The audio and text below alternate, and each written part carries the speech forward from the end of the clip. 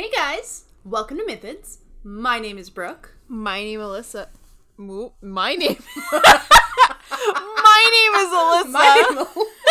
My name Alyssa. And that should be a fairly good indicator of my mental state at the moment. Whew. Oh boy. Okay. Sorry, it's been a hot minute, guys, since we recorded last. I don't really have much of an excuse, other than the whole world is falling apart around us. But we have a new editor who has joined the team, Maury.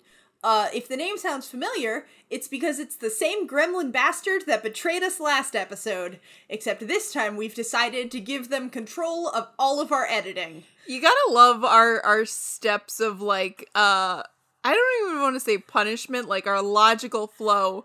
Us trusts the person. Us gets betrayed into doing the most ridiculous episode of a podcast. Us promotion. Welcome to the team. You're now our editor. Us trusts the person some more. Yeah. I'm pretty sure that's how logic works, for sure. Yeah. How else would it work? I sure don't know. Exactly. I believe you went first on the curse episode. I think I did. Which means it's my turn. Yes, it would. Okay. So I am bringing a cryptid that I had not heard of before, but there's enough information about it that some of you guys might have, and that is the Pope Lick Monster, which, first of all, fantastic name. Wow. The name has incredible vibes, and I am here for it. This monster better have actually licked some form of papacy, or it loses like 20 points. I don't think it has, unfortunately. So, it gets its name because it lives either on or under a 90-foot-high trestle bridge that a train passes over, and the bridge is over Pope Lick Creek in Kentucky. Oh my god. Oh, it's like the Goat Man! Oh, you're familiar with this! Huh? You're familiar with this particular one? Not this particular one, but I'm familiar with, like, the Goat Man bridge in, like, Texas or some shit. Okay, well, this is also a Goat Man. Shut the fuck up! So are you I might actually... Yeah, I might have heard of this, but just been calling him the Goat Man the entire time. Yeah, so that's the other name that it is known as, but God. I'm going with its, clearly superior name, and also the name that is a lot easier to search, because Goat Man could apply to a few different things. Oh my god.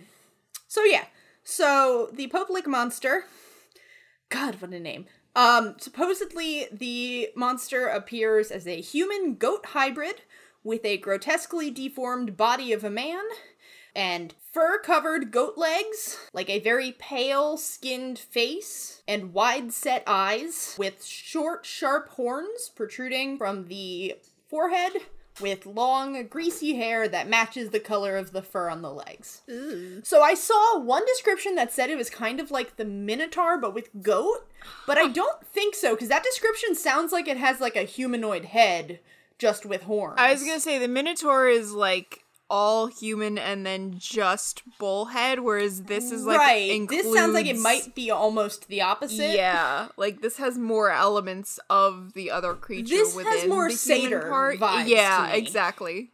So, there are a whole lot of different versions of the story for this particular Goat Man. According to different reports, most of them agree that the Pope Lick Monster has some sort of, like, hypnosis that it can do, or it has, like, a siren voice, or, like, it can mimic people, something like that.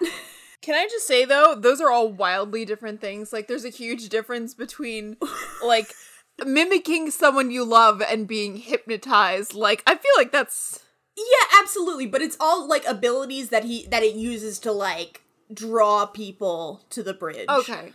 I guess. Like, the overlap is that, like, whatever the ability is, it's something that, like, you hear, and it, like, pulls you in. So, he uses it to lure people onto the train tracks, where they are then run over by passing trains.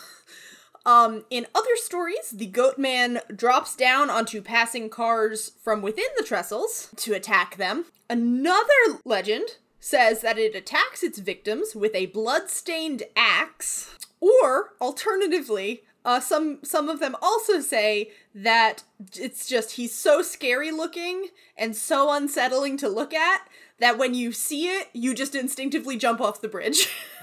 I want you to know that my phone call with you just cut out, so all I heard of that was you see this and you jump off a bridge, and that's, I feel like, all I really need to know. That's it. One version is just like, he's real spooky. If you see him, you will commit suicide. Oh. And that's, cause keep in mind, this bridge is 90 feet up. Yeah, that's pretty damn high. And that's an important detail for some things that have happened with this particular thing. Similar to how there are a lot of different descriptions of how he does murders, there are also a bunch of different explanations as to how he got around to existing. The most common one that I heard was that a circus, ringmaster was traveling with... Yeah. Oh, yeah. This is a wild one. A circus ringmaster was traveling with his circus, and he saw this, deformed little boy on the side of the road, and he went to go check it out. He realized that this kid looked like some mixture of, a human and a goat, and so the ringmaster took him with him and locked him away and showed him off as, a freak show kind of thing. Mm. And as the kid grew up, he was, kept malnourished and abused and all this. Kind of standard freak show treatment, really. As you say, the real moral here is that circuses are the true evil. Right. And throughout all of this, the Goat Man was just planning revenge against both the ringmaster who did this to him, but then also all of the normal people that would come and mock him and all of that. Because I would imagine a childhood and adolescence that consists of just being put in a cage and yelled at a bunch does horrible things to the psyche. Yeah, it's gonna leave some scars, both physically and emotionally. Yeah, exactly. So, how the story goes is one day they were traveling by train to the next city, which, not sure how that works, because I feel like when you picture a circus, they've got a lot of animals and big stuff, but I guess trains are a way you can move. And lightning struck I don't know if it was the train itself or the tracks or whatever, but there was a train crash at this bridge. The Goat Man survived, got out of his cage, killed everyone, and now he just lives there. Yeah. I support him for that, honestly. Honestly, yeah. Coming of age story, if anything. Yeah. Sometimes you do a few murders as therapy. I can't legally condone it, but, if you're a cryptid who's been abused all your life, maybe it's the best thing to do. Exactly. In that same area, there are legends of a ghost train, and so a lot of people think that might be the same train that the Goat Man escaped from. Oh, that's cool. Yeah, so he's got some ties to a lot of cool stuff. And so that's the background I'm going to go with for our purposes, just because it is the one with the most detail. It's the one I saw the most often. But some other explanations that were given is that he's just a human-goat hybrid that just exists and is like that.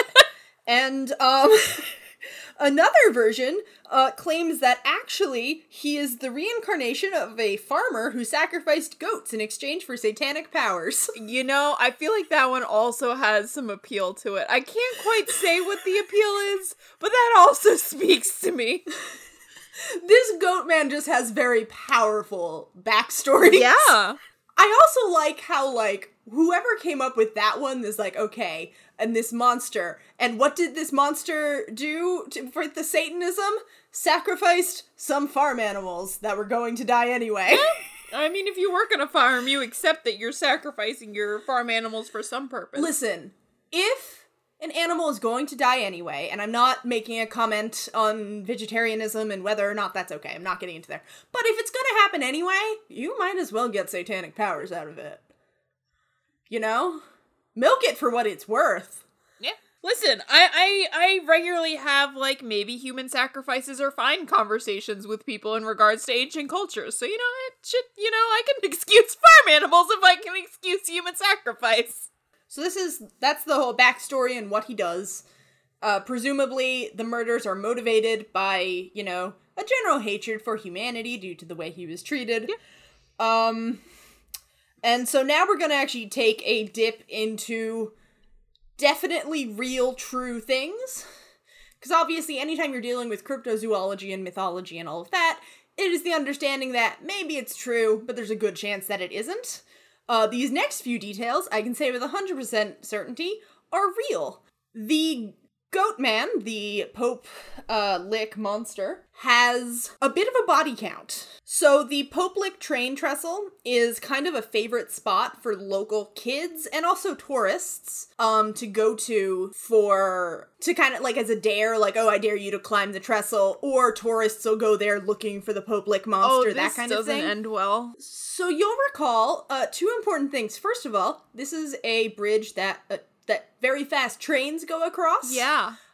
In one article, I read as often as 25 times a day. Oh, God. And it is 90 feet up in the air. Oh, this is a very bad combination. Right. So, in 1987, a young boy fell to his death from the trestle in order to escape an oncoming train. Oh, God. And a different young boy met that same fate 13 years later. Kids, general PSA, I don't care where the train tracks are located. Don't play on train tracks. So from what I read, I think a lot of people, I think they might be more aware of it now, but for a really long time, people didn't realize that the train tracks were still in use. Oh, no.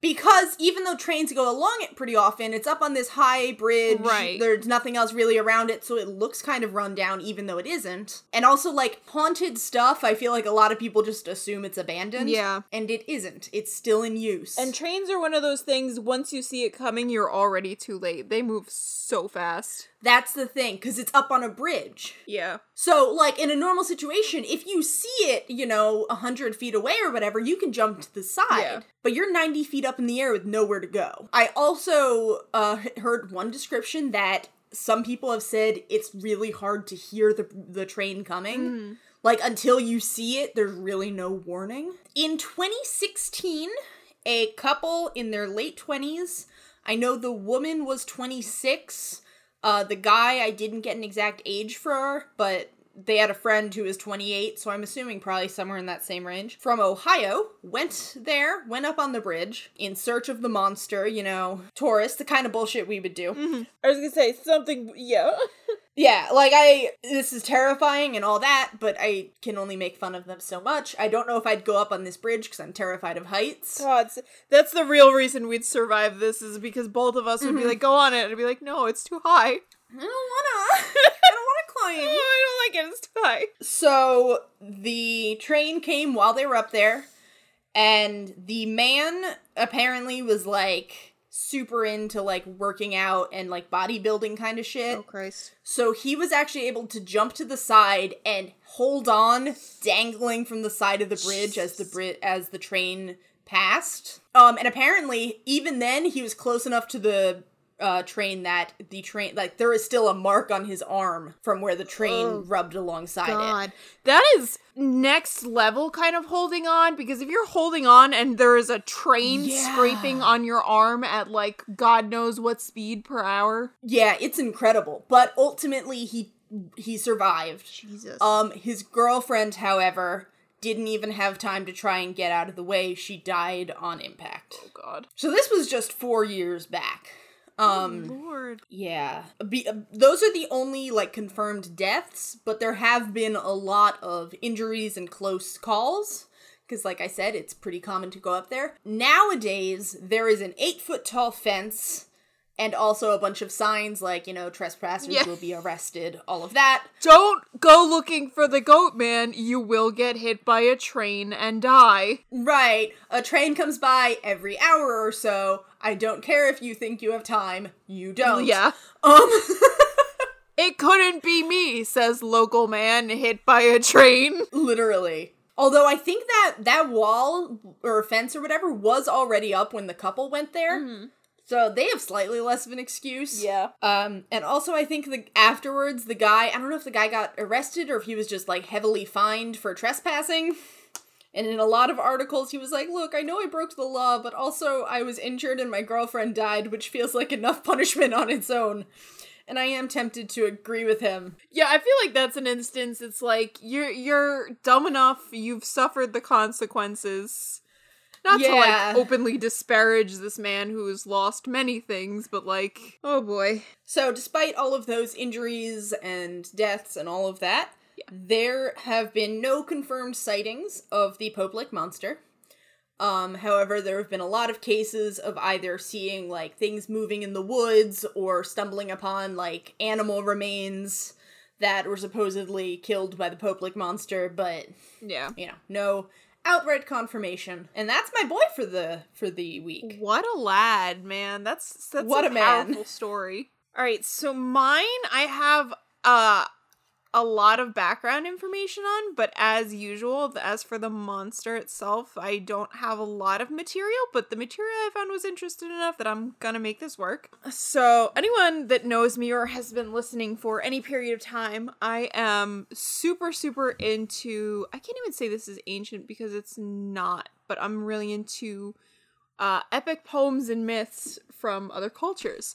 So I went down a rabbit hole because I told my lovely significant other that I would be recording on Saturday, on Thursday, and she had until then to get me something. And, well, it sure is Saturday, and I still don't have anything, so I made it work. So my myth today comes from, it's actually considered to be the national epic of the Nyanga people, who are located in the Democratic Republic of Congo, somewhere near the Rwandan and Ugandan area. It's more of a tribe of people as opposed to like a specific country or like area. Like they are located in the Republic of Congo, but it's not like a specific, like it's the river area as far as I know, but it's not like, oh, it's here at this address kind of thing. Okay. The epic, as best as I can tell, is written in Kinyanga, which is the language of the Nyanga people, but as best as it was detailed, because I don't want to say this is an obscure myth, because, or an obscure epic, because it's not, it's the national of this people, it's the most well-known of the area. But there's not a lot of people that have done study or reports on it, or there are reports and studies on it, but a lot of that I could find was all pointing back to the same handful of sources. So it's not obscure, but it's obscure in that, like, people don't talk about it, or it's not as widely known kind of thing. So in that regards, the language that it is written in was just detailed as one as the Bantu languages, so my best guess is that it's in Kinyanga, which is the language of the people, but I don't have an exact confirmation on that. Bantu, by the way, is the term for the collection of indigenous people that speak it, as well as the subset of tribes and languages. So, like, Bantu is that whole tribal people, but as well as, like, subsets of it, so it's both a language and a culture. So this epic that I have for us today is the Epic of Mwindo, which is a Kirisi, which is the term for the epic poem. So like you hear epics in other cultures, it's just that particular name of it. But the Kirisi is performed, but unlike what you usually expect or hear about epics, it has more of the audience participation. So it relies heavily on the singing and instrumental and dancing from the audience. So it's something you watch and you listen to, but it's something that culturally you would take part in as well, which I think is interesting. Because epics you usually listen to or you hear or you watch as a play, but it's not something you can be a part of. Which, not that people in this culture could really be a part of because we don't have the knowledge of, but actually, I did find that it was performed in a children's theater in Seattle here around 2015. There's a whole bunch of videos on YouTube about the production, but I didn't find anything for the work itself, and I did try. So if you're interested in the background of it, it's there, but good luck finding it itself, I guess. Now we get into the fun part of I don't know any Bantu languages, and I don't know anyone that knows any of the Bantu languages, and the full epic is online in the original text, but I can't translate it, and Google, for some reason, doesn't have indigenous African languages as a translation option, would you believe? That's dumb. Get your shit together, Google. You can have Latin, you can have indigenous African languages, you hoe. Like, yeah, there's a whole bunch of them, but I feel like we should include that subset, but, you know. They're a big-ass company. They can work on it. They should. There are people that speak it. There's at least 1,400 people that speak it. You know, they can make it work. Yeah, fuck that shit. But on that note, call out post for Google. Dear Google, please include more languages in your shitty translation services. Thanks. In your low-quality, barely functional translation service. Literally. It is lacking in some languages, and we are worried about the representation. Yeah. Signed. Signed, Mythids. God, can you imagine writing that letter? I'd write it! Are you kidding me? Hey, listeners, if any of you would like to actually write that letter for us... Oh, God. You can send it to us, and, I'll fucking sign it. I'll send it to Google. Fuck Google. I'll do it. We'll start a change.org petition of why Google should include more languages in their shitty, barely functional translation services. Yeah. Listen, I know we're joking, but I'm actually kind of mad about it. Keep going. No, that's entirely fair. I would love for more languages to be available. Even so much as Ancient Greek, because, like, if I get lazy and don't feel like doing a translation, I can't pop that shit into Google Translate. There's no help. That's so dumb. Huh? I said that's so dumb. I know for a fact that Google Translate has Latin in it. Sure does. And that is because I took Latin in middle school and high school, and bitch, how the fuck do you think I got my homework done? Did my teacher notice? Yes. Did she yell at me? Also yes. Did it stop me? No. Oh, I was gonna say, that's not something I know ends well, and I've never even tried to pass off any language that I've translated in Google Translate. I've just accepted that it was a poor translation on my own. Yeah, Magistra used to make me start doing homework during my lunch at school, both because I kept not getting it done, but also because that was the only way she could be confident I didn't have access to Google Translate while doing it. That's one way to go about it. This woman taught me for 7 years, and I don't know how the fuck she survived it. Patience and dedication. She's still friends with me on Facebook. Okay. Like... So she was fine then. It was like one of those, like, you know, like a teacher that just really is determined to push you, and, like, you want to strangle, I guess, the kid the whole time, but it's like, no, they're gonna learn and they're gonna like it. Honestly, what an incredible woman. We got sidetracked. We got very sidetracked. Anyway, the actual point that I was trying to make is that the full version is online, both the original text and the translation, but I don't have access to the full epic as the text. I just have several translated PDFs that come as excerpts from other books. So I have more of summaries of the different parts of the epic as opposed to the actual text. And the original text that I had access to was in Kinyanga, which I cannot translate and don't have a way of translating. So I've done my best to find credible sources. I've done my best to cross-reference the translations that are available in partial. But I'm a little limited in the material that I have to work with here. So that is my partial disclaimer, in that I was not able, or I was not fishing out $25 to buy the entirety of the Epic of Muindu. My apologies to our listeners. That's acceptable. So, we'll now, forgive you someday. Maybe, I mean, I'd like to read it. I read in full the summary parts, even the parts that were not relevant to the monster that I brought for this week. I will say it's worth a read. I will say it's, you know, it's what you'd expect from your traditional epic. It follows a lot of the same story arcs and content, but it's interesting because if you compare epics across different cultures, you see like values and morality as well as things that remain the same. So as a historic nerd, I would highly recommend it. I enjoyed it. Anyway, on that note, on to the actual ding dong monster that I brought for the podcast this week. So I have for us the Kirimu, which is a dragon from the epic, which is described as... Okay, he appeared to them in horrific form, a huge animal with a black hide, 7 heads, 7 horns, 7 eyes, teeth like a dog, a huge belly, and the tail of an eagle. So I can only assume it's this giant dragon with 7 heads, an eye on each head, a horn above that, big sharp teeth, and a big belly with an eagle tail. Just to wild. Try and summarize and make that.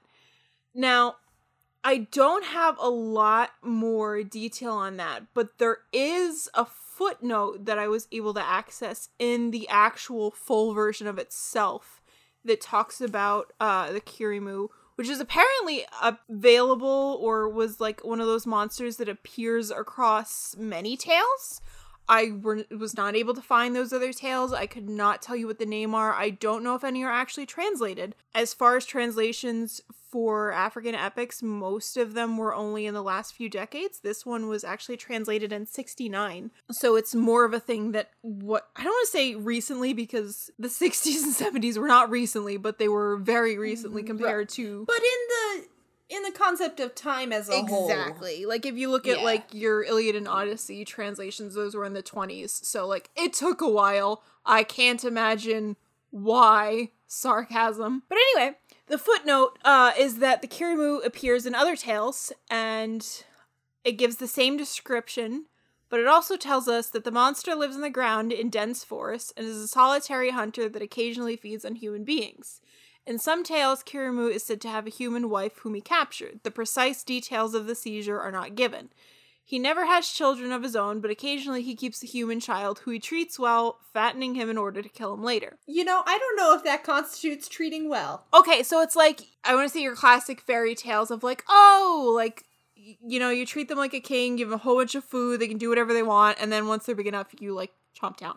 So it's like one of those, you don't see it coming, because it's like, oh, you're a very respectable host, you provide a lot of food, you provide all the proper amenities? That's the word I'm looking for. And then you just also happen to have them as a snack. It's fine. Nom, nom, nom, nom, nom. We do the same with animals, not to get into the vegan... I mean, the treated well is debatable, You're right. but... Okay, you know what? I changed my mind. He's treating them great, and I support this dragon in this matter. Yeah. Continue.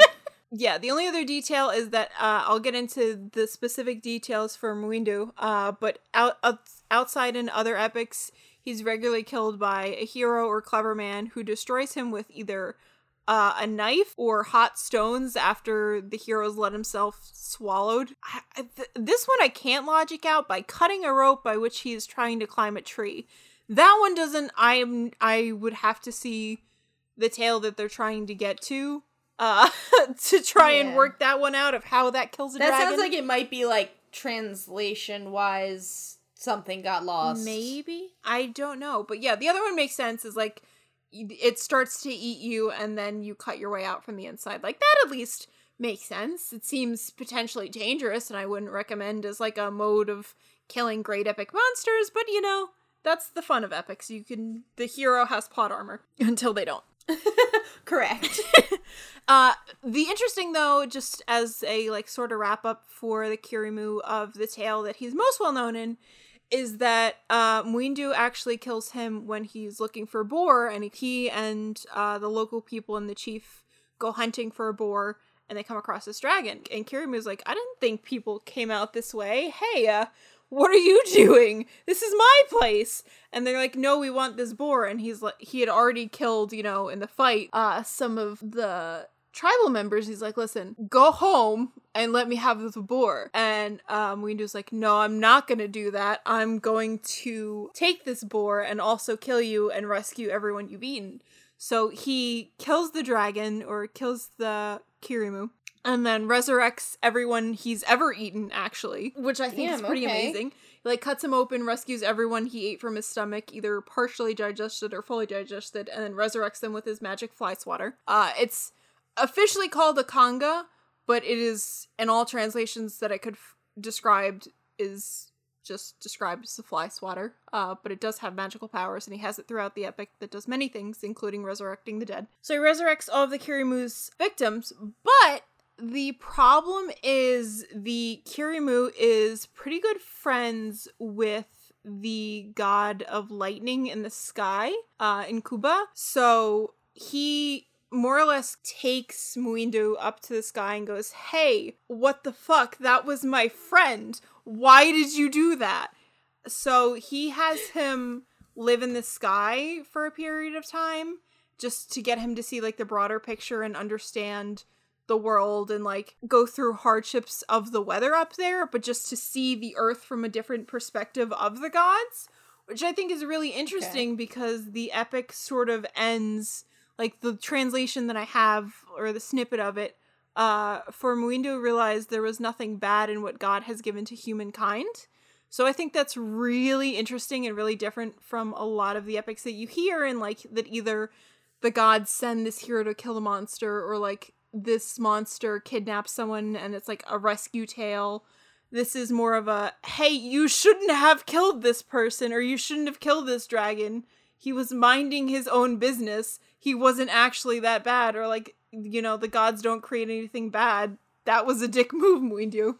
So Muindu agrees to never commit a murder again, and yeah, everybody lives happily ever after. That's a much more, like, kind, almost, moral to it than, like, you hear in, I feel, a lot of more, like, Western epics. Because, like you said, usually it's all about, like, oh, the monster is bad. But that one is, like, a much more, like, respectful to the world around us kind of vibe. No, I really liked that. Yeah. It was a pleasant change, like I said, from what you, like, usually expect. The moral's like, it's like, hey, guess what, oh, dude? You have to kill this You're evil a dick. creature, or, like, oh, you have to prove your strength, and it's like, the real strength, or, like, the real moral of it was, you shouldn't have done this. Like, you have to approach things with kindness. Like, you can't just indiscriminately do whatever you want. And I'm like, damn, if only we had that moral more often.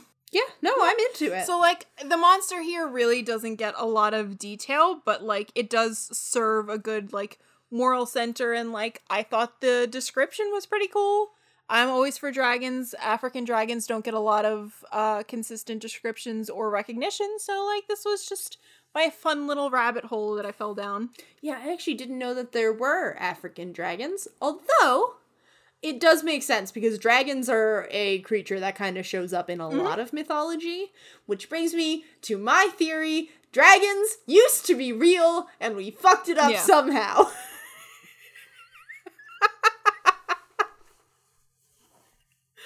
You know, I can accept that, honestly. It wouldn't surprise me. This country can barely have a handful of animals that are indigenous to this country because we ruined it, so let alone, like... Exactly. Hi guys, welcome to our new podcast, Dragons Are Real. Where we talk about conspiracy theories of cryptids or mythological creatures that definitely exist, and here's why we ruined it.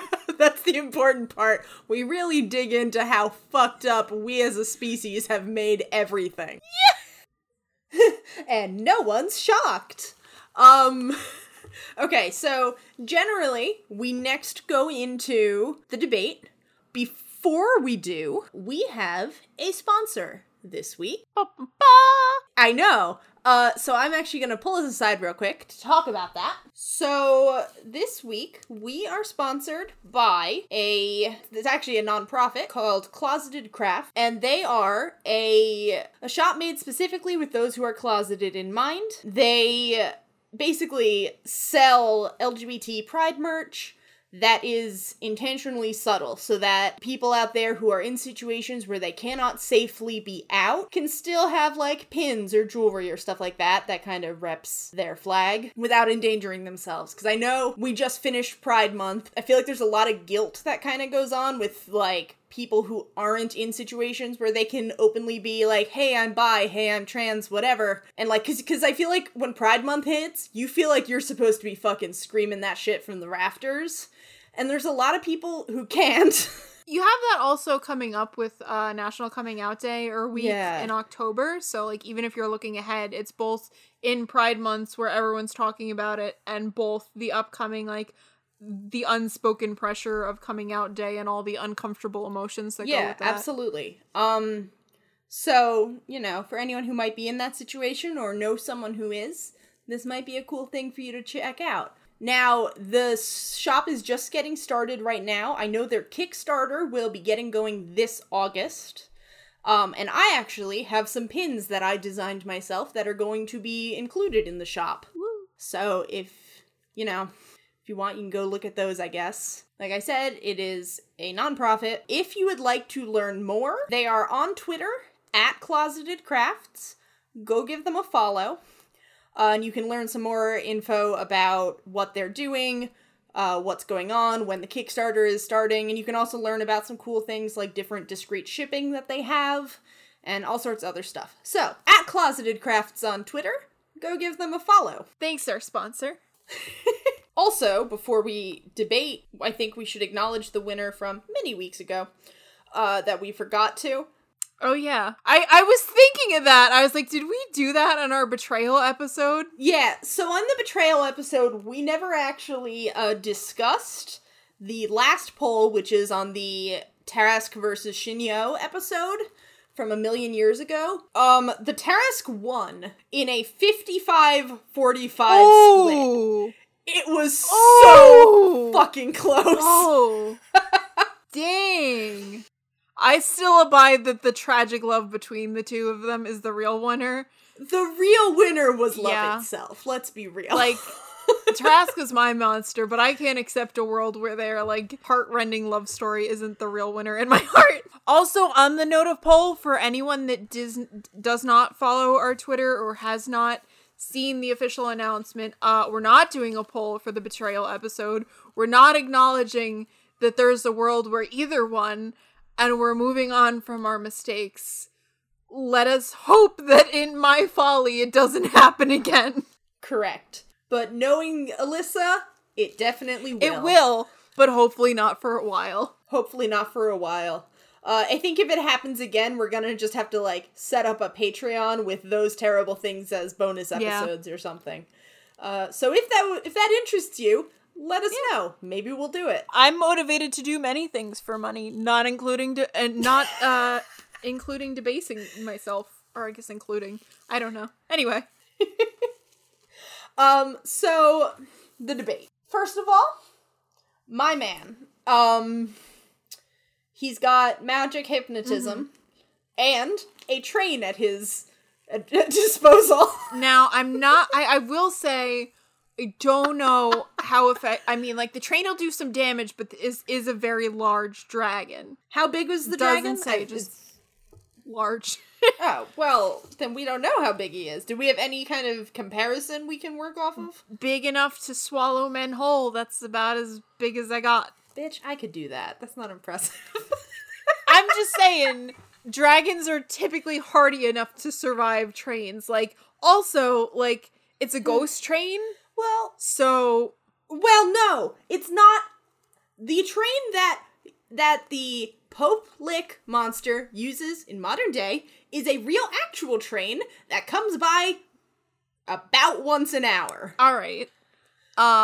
Consider the hypnotism was your better bet because my dragon will just eat your goat man whole. Okay, but here's the thing. He uses the hypnotism to drag people into their death. Also, he has a bloody axe. I don't know if that's gonna be any use. Depends. I mean, again, dragons, those are hard to kill with an axe. So, also, he's got 7 heads, so he's got to do 6 times the hypnotism. See, that's the thing. I don't know if he needs to do extra hypnotism, because I feel like as long as they all hear the hypnotism, it'll work.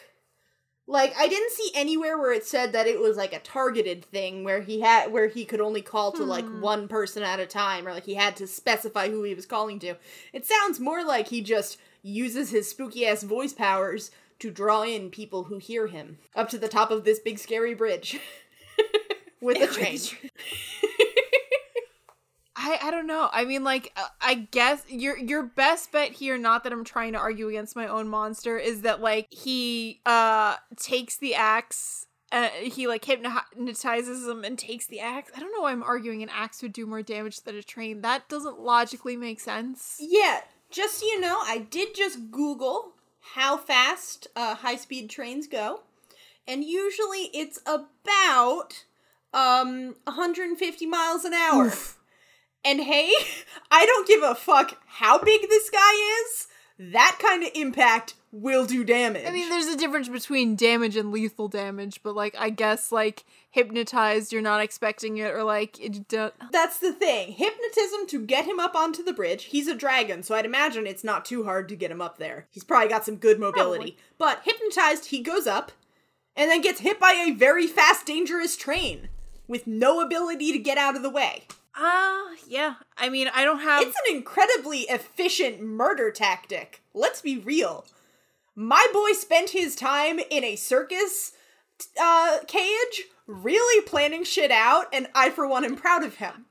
The best I can offer is that mine's, like, a solitary hunter. He's used to hunting and fighting things on his own. He took on a whole tribe of people, but, like, the hypnotism and train is a little outside the wheelhouse for what I can work with here. That's the thing, like, he can take on a tribe. Can he take on a vengeful goat man with magic hypnotism powers and its train that it uses for murder? I don't know. Can it handle that? I don't know, genuinely. I have seen no evidence that your man could withstand the Pope-Lick monster's patented murder technique. High-speed trains. Yeah, I mean, I want to argue, but like I said, I don't have a lot to work with here, so I gotta give it to you. Thank you. As for dateability, however, I do think I have the leg up here. I do think I have a little more compelling argument to work with. Well, I'm gonna have to hear that argument to decide. Goatman hates humanity.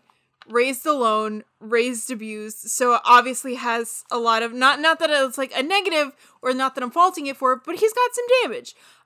It has negatively impacted his view of humanity and other people. He's greasy as hell. Dragon has a human wife, Fair. so clearly into humans, works well with humans. You know, he's down for that kind of relationship.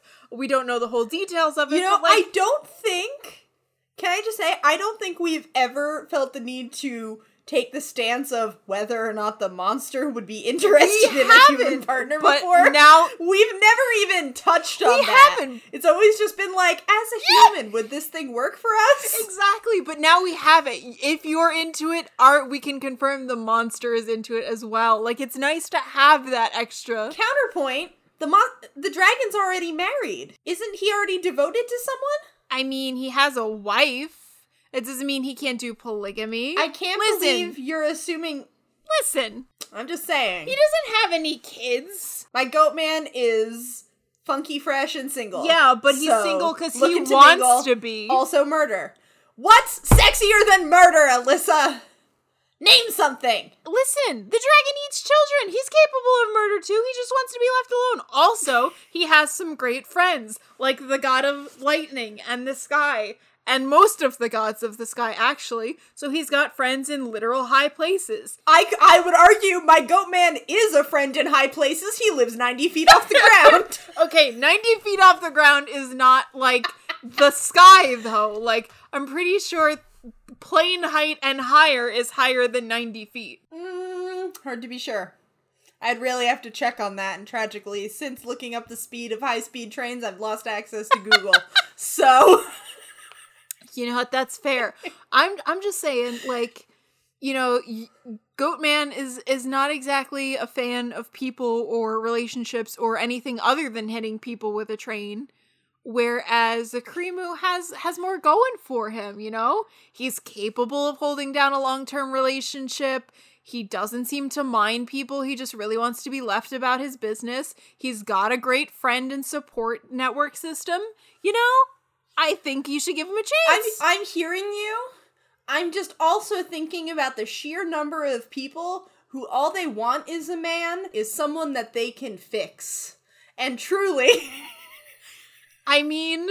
Who is more in need of that bullshit than a murderous goat man with an abused past? I hear what you're saying, but that's never a good basis for a relationship because you can't fix people, you know? Like, so, like, you can go after it, but it'll end about as well as the people actually looking for the goat man and bring falling him off to bridges. therapy.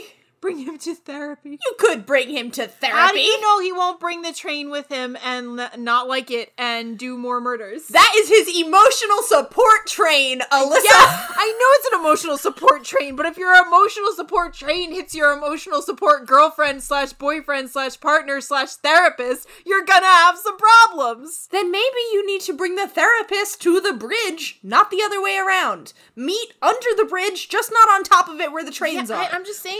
There's options. Yeah, but you have a lot of also, problems. as far as living together goes, it would be a whole lot easier to fit a human-sized goat man in my apartment than it would be to fit a fucking dragon that's big enough to swallow people alive. You just argued against that you didn't know how big the dragon was, so it would get damaged done by the train. So we don't actually know.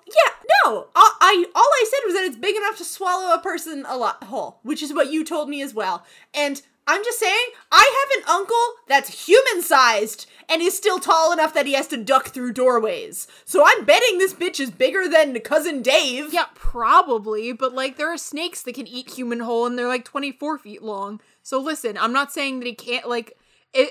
If you're gonna argue that we don't know how big the size is, or we don't know how big he was, then we can't argue that he's too big to comfortably fit in a home. I think there's very realistically a space between small enough that it could still be killed by being struck by a train moving at 155 miles per hour, and also not small enough to fit inside of a house. All right. There is a good amount of space between those two things. All right, then hear me out. Let's say he's entirely too big to fit in a home. His natural habitat is forest and jungle, so there's no reason he can't come live in your local park or forest and you just come visit him. You have the same issue getting to the goat man. You have the same issue getting to the goat. Because he could fit in a house. He just doesn't have Who says one. he wants get him to? a house. He lived in a cage his whole life getting stared at by people. Maybe he's comfortable out there. The bridge is already close enough to human society that children regularly try and climb the bridge and get killed for it. So, like, it would be a whole lot easier to visit him. Listen, the Kirimu lived outside society too. It's just a different society. Nobody said he lived in the middle of nowhere. It just said that he wanted to be left alone. I'm just saying. Yeah. He can live in a forest nearby. There are parks by where almost everyone lives. I can't believe you're trying to forcibly domesticate your dragon boyfriend. Heartbreaking. You were gonna forcibly domesticate your goat man! No, because he's already part human. I don't have to feel bad about that. God. It doesn't count as domesticating if you're talking about a human being. You're like, okay, I'm gonna take him home and I'm gonna fix him and I'm gonna fix him of his issues, but murder is also sexy, but he needs to be fixed. You're having it so many different ways where there is nothing that needs to be fixed with your dragon boyfriend. Thank you. Listen, I don't think there's anything that needs to be fixed with the goat either, but you were insisting that it was, so I'm just saying there's people who, healthy or not, are into that. Anyway, the dragon is Kirimu is entirely so more dateable than the goat man. He's a greasy goat boy that kills people with the train. That's incredibly powerful of him. He's described as being so hideous that he makes you want to jump off the bridge. Okay. Could also call it, like, interesting looking. Uh-huh. There's different ways of seeing things. Right. Okay. Interesting enough that your first date ends in you falling 90 feet. He has an aesthetic and a dedication to that aesthetic. You just don't understand my vision, okay? Mm-hmm. I had forgotten about that it just, entered into my brain like lightning, like, wait a fucking second, I've forgotten something important. Listen, there is a real sexiness to the fact that this goat man has spent his entire life committing vengeance murders. And I just really feel like you're not giving that the credit that it's due. Because he's a goat man, that he's half goat, he's greasy, and he's horrifying to look at to the point of committing suicide or jumping off a bridge. No, sometimes he kills people with axes or by running them over with trains. You're really trying to limit him a lot. I'm just saying, you gotta work for his good qualities, whereas the Kirimu has inherent good qualities. He doesn't have to work for it. You don't have to fix him. You don't have to, take him to therapy. The Kirimu is a taken man. Can't believe Alyssa is speaking in support of home wrecking. He's Chad. Can't believe I'm speaking this. in support of polygamy. Okay, cool. Then you have to convince me what's good about the wife too. If you're not talking about taking the dragon away from the wife, you've got to win me over on the wife's part too. What's she got going Fine, for her? then I guess I'm just a homewrecker. Some people, some of our listeners I can speak to are into infidelity kinks. Not mentioning any names, but I know at least one of our listeners is like, yeah, that's hot. Wait, who is it? No, Maury, bleep that out. I don't want her to know who I just said. I want you to know my sister who is in the next room just texted me the name of exactly who it is, so you're listening from a distance. No, every name I say, leave it out. Is it Sarah? Of course it is. It feels like it would be Were Sarah. you not there for that conversation? Apparently not. Maury, I'm begging you, beep out or remove all of those names. Neither of them can know I assumed it was them. Maury, bleep out all of the names except the first name of the last person they said. Maury's gonna kill us. We're just like, oh, we have an editor now. Maury, do all this magic, and Maury's just gonna fucking stab us. Maury, you can cut it out if you need to. I'm sorry. I love you, even if you betrayed me horribly. You're a beautiful person, and I'm proud of you. So anyway, on the real topic, that's my dragon husband now. Sorry to that wife. It's my dragon husband. Can't believe this. Which, again, we don't know the whole circumstances of how they got married, so maybe it wasn't a happy marriage. Maybe I'm doing everyone a favor. Oh, well, in that case, you can take away your whole debate about how he's already happily married and therefore, you know he can be in a committed relationship. Because if he's in a miserable marriage right now, that doesn't speak well to him. Because, hey, there's a power imbalance there between a human and a dragon, and so if they are not happily married, he is holding her there against her will. How is it when I make a counter argument against the goat man, there are 100 different stipulations as to why actually it's still a point, but whenever I try to argue for flexibility for any point, no, I have to take it away. You notice how that was a thing? No. I never say you have to get rid of it. I say you have to argue it better. Whereas when I start pushing for it, you just give in and let me have it. I don't know. That's not my fault. It seems like circles to me. Anyway, fine. Then he has a happy marriage and I'm just a homewrecker and I'll own it. Well, at least you've got that. All right, so this episode, we will have a poll on Twitter that you guys can vote on, unlike last week. So please do. And, if you want, you can reply to the poll with your reasoning. I always love to hear what you think. If you're not already following us on Twitter, it's @Mythids1 on Twitter. Give us a follow. It is where we will post when new episodes go up. It's where we put the polls. It's where we yell at Maury for betraying us, and also where all of our friends yell at us and call us cowards. There's a lot of fun going on over there, so I would suggest checking it out. If you enjoy our show, I am going to ask that you leave a review. If you really love us and want to give us 5 stars, that's awesome.